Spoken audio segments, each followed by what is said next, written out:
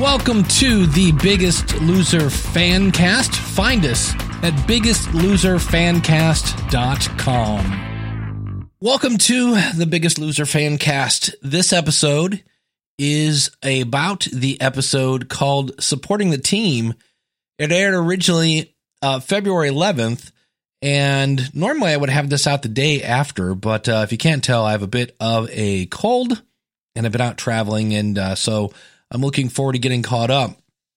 And my pet peeve, if you've been listening to the episode, is Coach Jim, the guy on the red team, did the same thing he does every episode. And that is when they do their challenge, oh, this is hard. I can't move. And what I really liked about this episode, so Dom keeps saying it's impossible. It's just impossible. And Erica leans down and says, no, not impossible. I'm possible. Get what she did there? A little tray on that. And they had a really interesting thing on a barbecue. And they basically grilled a bunch of fruit, which from a bunch of people said, wow, I didn't expect this to be good. But the thing that, they lost Phi last week. And it was really up to them to kind of snap back. And we've mentioned this before. Weight loss really is a mental game. And right now, the two biggest guys on the red team just don't have it mentally. And then meanwhile, in the challenge, the blue team has a leader who has stepped up. Good old Micah. Now, I was surprised. He did not mention that his mom started taking drugs when he was 8 years old. So if you were playing the drinking game, you were thirsty.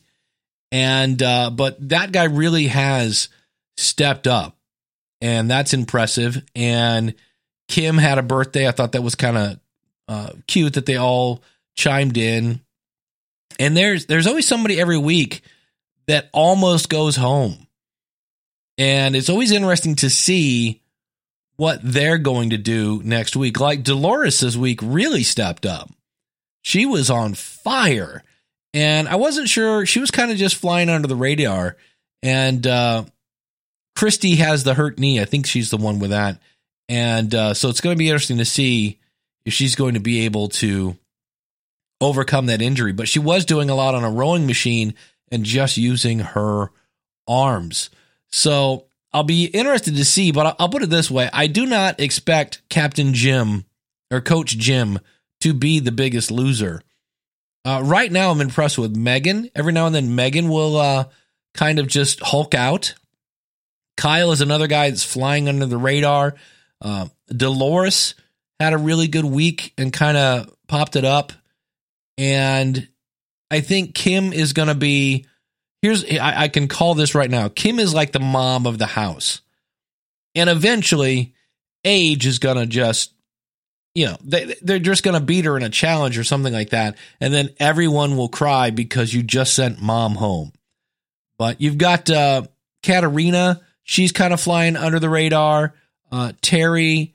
It'll be interesting to see who actually does, because there's not that many contestants, and we'll see who makes it to the end. I also, this week, one of the producers who's been with The Biggest Loser forever has a book.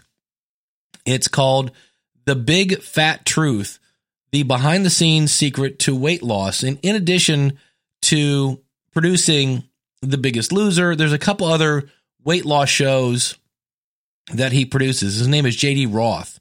And if you are looking for a no-nonsense, tough love kind of book, this is it. It's actually got some things where he just explains, and they said a lot of times behind the scenes, if somebody really gets kind of down in the dumps, like here we had Dom this week saying impossible, JD is the guy that goes in and gives them a pep talk and gets their attitude back into the game. And I listened to this book on Audible.